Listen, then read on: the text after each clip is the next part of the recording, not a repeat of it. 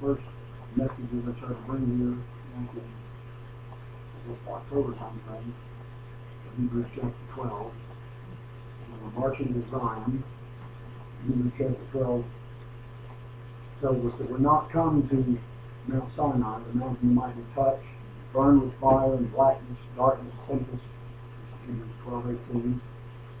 But he says in verse 22, ye are come unto Mount Zion, and unto the city of the living God, the heavenly Jerusalem, and to an innumerable company of angels, to the general assembly and church of the firstborn, which are written in heaven, to God, the judge of all, and to the spirits of just men made perfect, and to Jesus, the mediator of the new covenant, and to the blood of sprinkling that speaketh better things than that of Abel.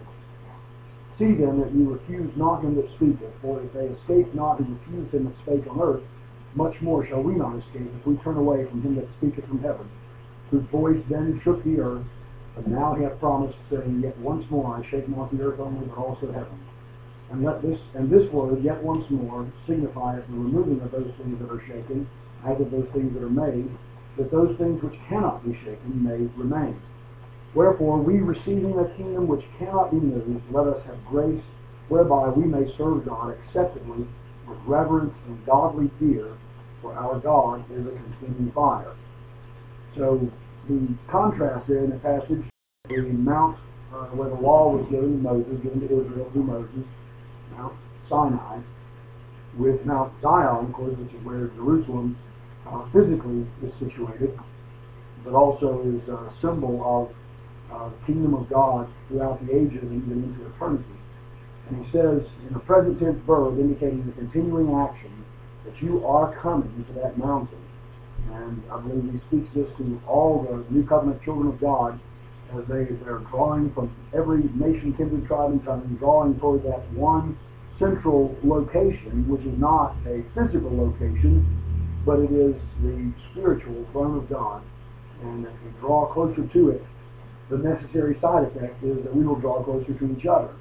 Sometimes in seeking to accomplish unity among Christians, people focus entirely on the horizontal, entirely on issues between one another, among brethren, or among a family, or among, even within a congregation.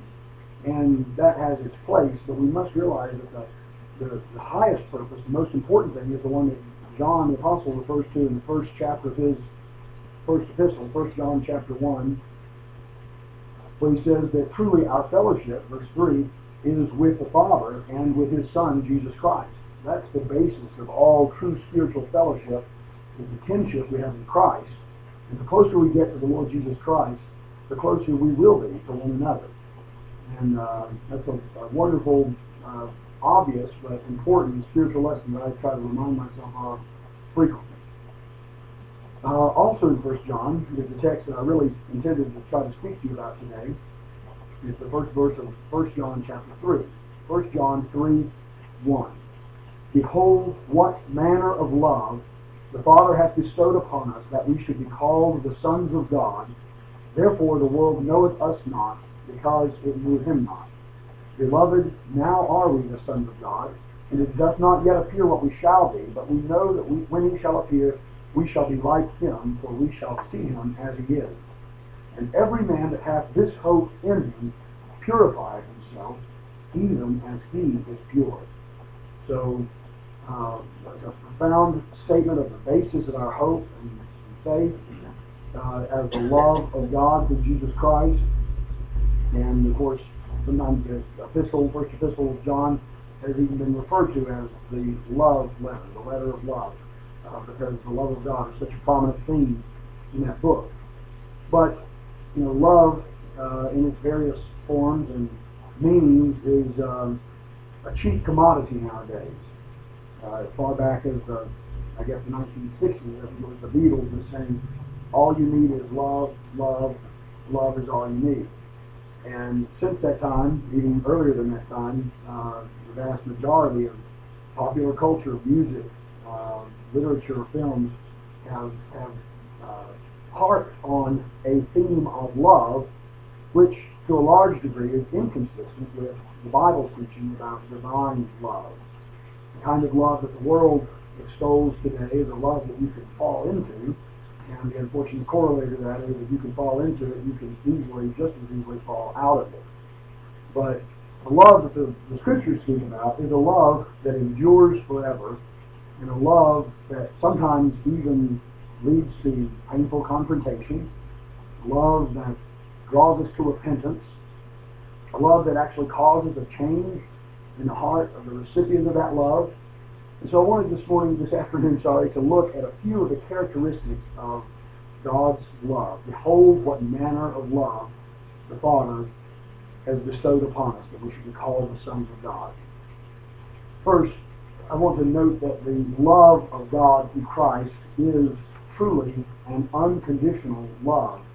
Then we'll be back to the Epistle of Romans chapter 5, where Paul the Apostle writes in Romans 5:6, for when we were yet without strength, in due time Christ died for the ungodly. For scarcely for a righteous man will one die, yet peradventure for a good man some would even dare to die.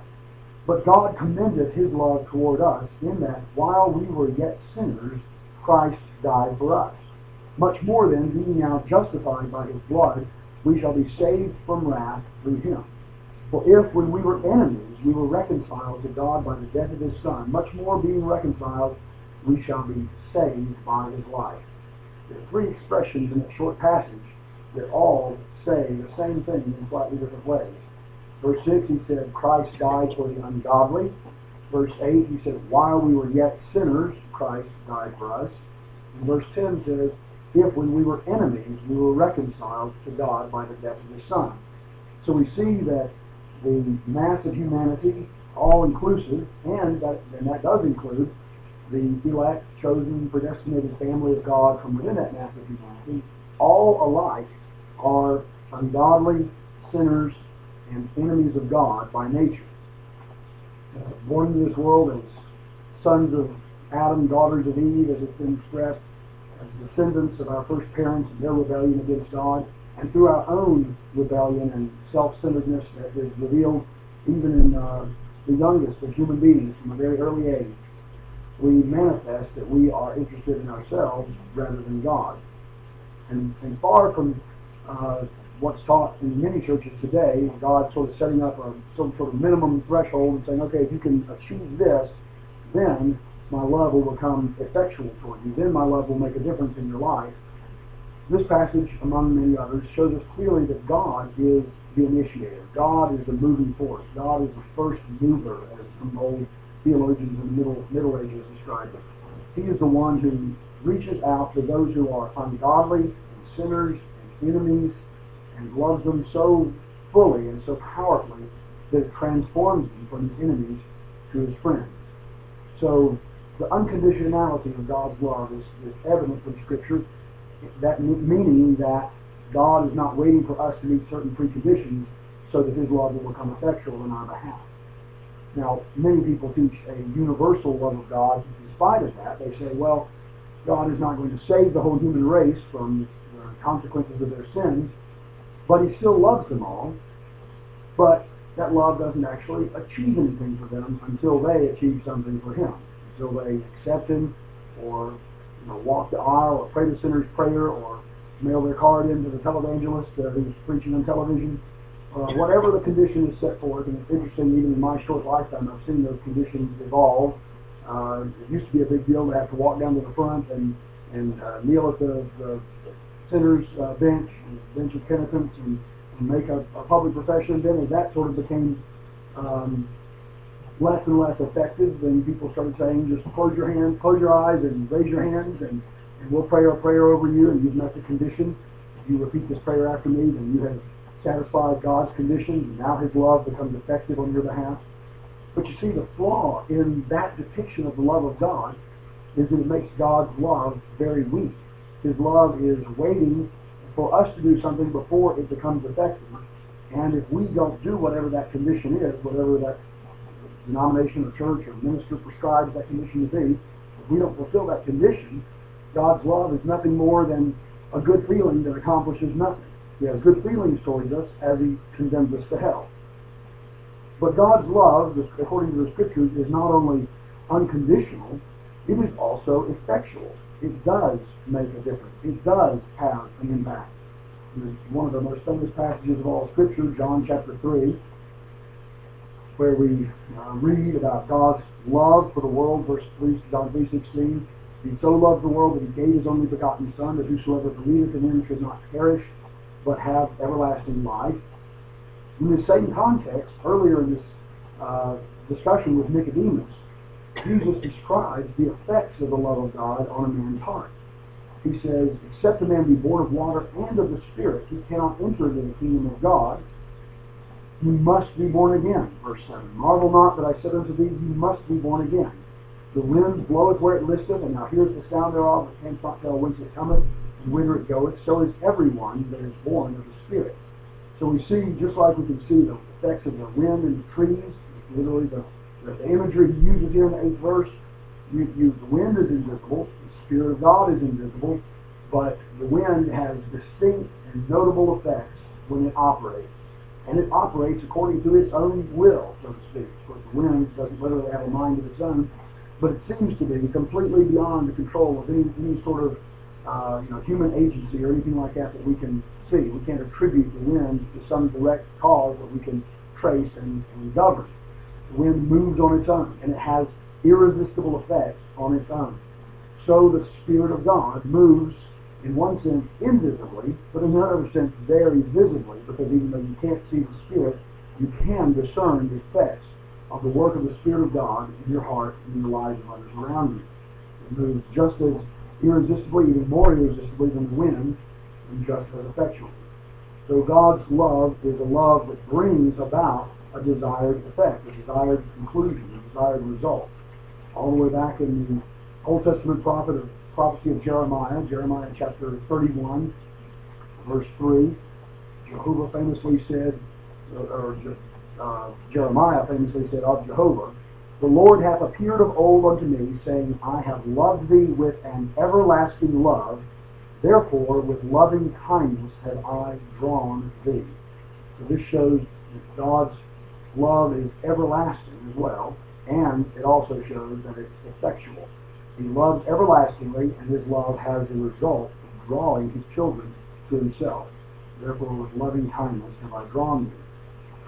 In Romans chapter 8, we also see one of the effects of the love of God displayed. He says, as many as are led by the Spirit of God, verse 14, they are the sons of God. For you've not received the spirit of bondage again to fear, but you've received the spirit of adoption, whereby we cry, Abba, Father.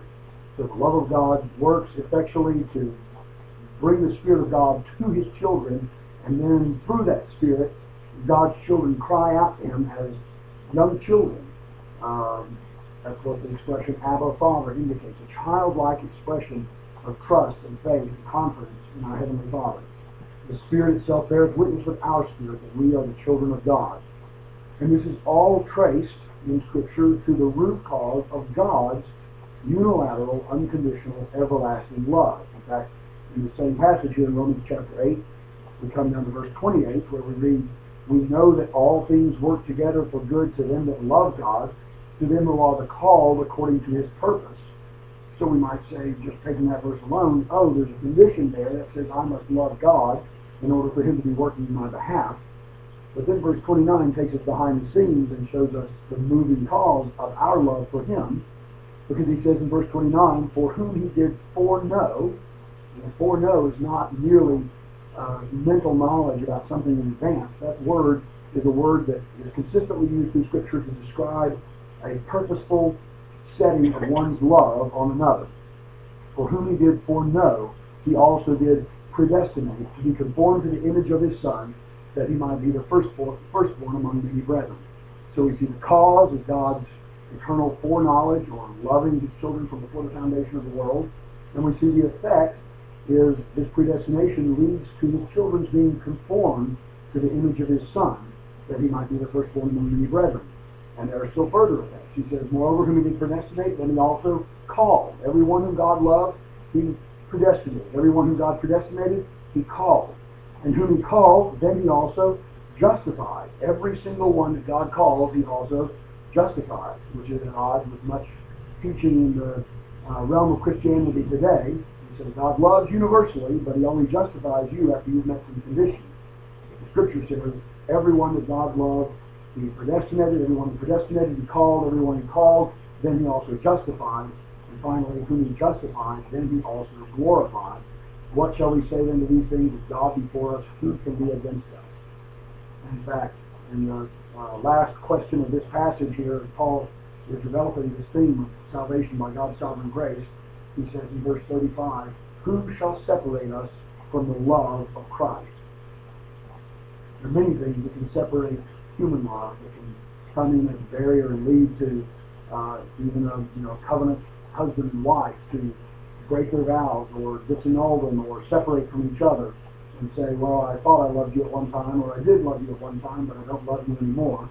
But the Word of God tells us that there's nothing that can separate the child of God from the love of Christ. And then he goes through an exhaustive list covering every adversity we've experienced in life, even the good things of life, the good, the bad, the ugly. None of it, he says, can separate us from the love of God through Christ, because he says, in all these things we are more than conquerors through him that loved us. So verse 39 concludes, nor height, nor depth, nor any other creature shall be able to separate us from the love of God, which is in Christ Jesus our Lord. One of my favorite passages about the effectualness of God's love is one that's actually so simple it's often overlooked. But back in 1 John chapter 4, 1 John 4:19, we read, we love him because he first loved us. Now, people who don't even believe in the irresistible effectualness of God's love quote this verse, and it gives them a good feeling, and they say, yes, we love him because he first loved us. He loved us, and then he established some conditions, and then we met those conditions, and now we love him as a result of the invitation of his love. It was not effectual, it was just a proposal. But if you look at that verse carefully, again, it says much more than that. The word because is in there. And inside the word because is the word cause. So what he's saying is there's a cause and an effect here.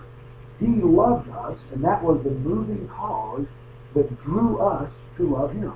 We love him because he first loved us. And then as John further develops in the same epistle, that love means something. It means that we want to follow him in obedience. It means that we want to love his children. Whoever loves him that begat, 1 John 5:1, everyone that loves him that begat loveth him also that is begotten of him. We love his children because we love him. So there's a moving cause, the love of God, and there's an irresistible effect, the responding love of his children toward him. So we see that God's love is unconditional, and we see that it is effectual. And we've already alluded to from Jeremiah 31:3, his love is everlasting, from everlasting to everlasting, even as the nature of God himself is. And there's a multitude of passages supporting this point, but let's just turn to a couple of verses in the Psalm. Psalm 90, the second verse, says, before the mountains were brought forth, forever thou hast formed the earth and the world, even from everlasting to everlasting, thou art God. So that establishes the unchanging, eternal nature of God himself. And then a few pages over in the 103rd Psalm, in the 17th verse of that Psalm, we read a very similar expression. It says, the mercy of the Lord is from everlasting to everlasting upon them that fear him, and his righteousness unto children's children.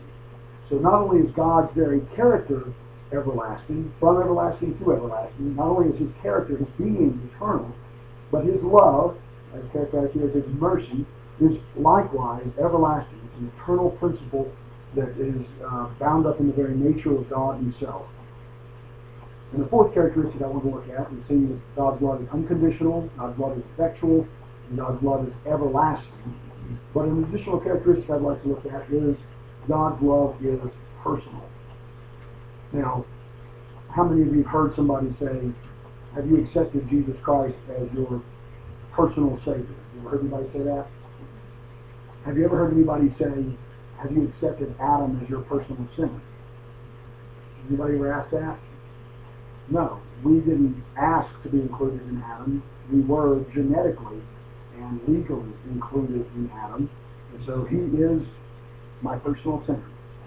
And because of Adam's sin, Romans clearly tells us, by one man sin entered into the world, and death by sin, and death hath upon all men, for that all have sinned. Likewise, just as I didn't choose Adam to be my personal sinner, nor did I choose Christ to be my personal Savior. But I do believe in the principle of a personal Savior, because God's Word clearly teaches that. The difference is I didn't make him my personal Savior. He made himself my personal Savior. And this, the personality, the individuality of Christ's love as he sets it upon his children effectually and brings about change in their lives is revealed again throughout Scripture. A couple of references in the New Testament. Luke chapter 4. Jesus is speaking here to his congregation, and he says in Luke chapter 4, verse 25, I tell you of a truth, many widows were in Israel in the days of Elias, when the heaven was shut up 3 years and 6 months, when great famine was throughout all the land. But unto none of them was Elias sent, save unto Sarepta, a city of Sidon, and unto a woman that was a widow. Another example, verse 27. And many lepers were in Israel at the time of Eliseus the prophet, and none of them were cleansed, saving Naaman the Syrian. The next verse says that people listening in the synagogue became very angry when Jesus said this. They were angry because they were folks in the Jewish leadership that felt that they were in a place of privilege and that they had some sort of claim upon the love of God simply by their national lineage. And both of the examples that Jesus gives them here, a woman of the city of Sidon and Naaman from the nation of Syria, both of these people were notable Gentiles. These were not Jews at all. And so God had personally, individually set his love upon these people and brought his love to bear in their lives in a way that made a powerful and lasting difference.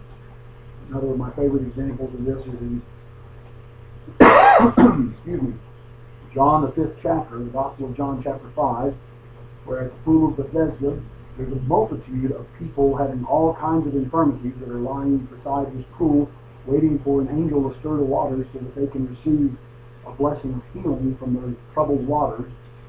And Jesus, out of that entire multitude, goes to one man. He goes to a certain man, verse 5 says, who was there, who had an infirmity for 38 years. And when Jesus saw him lie and knew that he had been now a long time in that case, he saith unto him, Wilt thou be made whole? And the infinite man answered him, Sir, I have no man when the water is troubled to put me into the pool. But while I am coming, another steppeth down before me. Jesus saith unto him, Rise, take up thy bed, and walk. And immediately the man was made whole, and took up his bed and walked. And the same day was the Sabbath. So out of the multitude that were there seeking a blessing of healing, Jesus goes to this one individual. I'm not saying he's only one, because his entire ministry is characterized by this one here and that one there and another one over in the next city. But my point is that the work of his love was very individual and personal and specific. In other words, he didn't just walk into a city and throw some kind of magic spell up over the city and suddenly everybody in the city was healed or everybody in the city became lovers of Christ. No, he went individually and personally to each of these people, and in fact, that's exactly what the prophets and angels had said he would do, because you remember in Matthew chapter 1, verse 21, speaking to Joseph, the angel said, And she shall bring forth a son, and thou shalt call his name Jesus, because, what, Ivan? Thou shalt call his name Jesus, because he shall save his people. Yes, he shall save who? His people. It's a specific love. It's a love of purpose and individuality. It's a love that is truly personal in the deepest and most meaningful sense of it. And then again, in John chapter 10, the famous shepherd and sheep passage, he specifically says that he will come to his sheep. The good shepherd gives his life to the sheep. Verse 14, I am the good shepherd and know my sheep, and am known of mine. Verse 11, I am the good shepherd. The good shepherd giveth his life for the sheep. So the Lord Jesus Christ, throughout his life, and especially his death, burial, and resurrection, had in mind the specific people whom he had determined from before the foundation of the world to love with an everlasting love.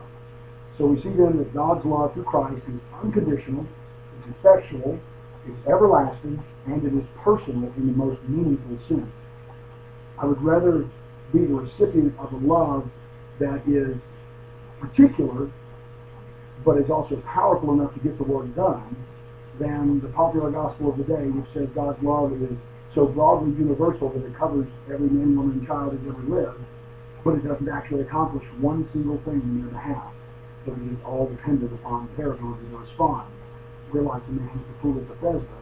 If it was up to us to respond, we'd be saying, Lord, I'm still lying here crippled, or I'm still lying here dead, because I'm completely incapacitated and unable to meet even the slightest of spiritual conditions. Because the carnal mind is enmity against God, and it cannot be subject to the law. It is not and cannot be subject to the law of God. And what I want to leave this, all this description about the wonderful characteristics of the love of God, I want to lead these to an exhortation to the congregation here at Gadsden, turning to the second to last book of the Bible, Jude, right before Revelation, to read a couple of interesting expressions here that the Holy Spirit gives us in relation to the love of God. Let's turn to Jude, verse 20. He says, But ye, beloved, building up yourselves on your most holy faith, prayed in the Holy Ghost, keep yourselves in the love of God, looking for the mercy of our Lord Jesus Christ unto eternal life. Keep yourselves in the love of God. Well, some of our friends out there in the religious world would say, see, there you go. That proves it's up to you to get into the love of God and stay in the love of God. And if you fail to meet some conditions, you'll fall out of the love of God. And just like the world falls into love and out of love, God will fall out of love with you. But that's a misunderstanding of what the verse is saying.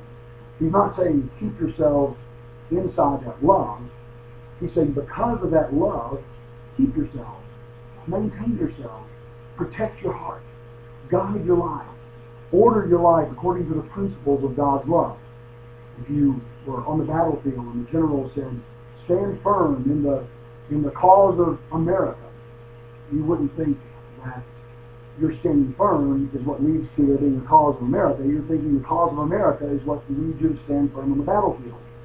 Well, here, in a similar fashion, he's saying because of the love of God, in view of the love of God, you can, and God calls you to keep yourselves. Build up yourselves in most holy faith, praying in the Holy Spirit, and keeping yourselves to do all this in the love of God.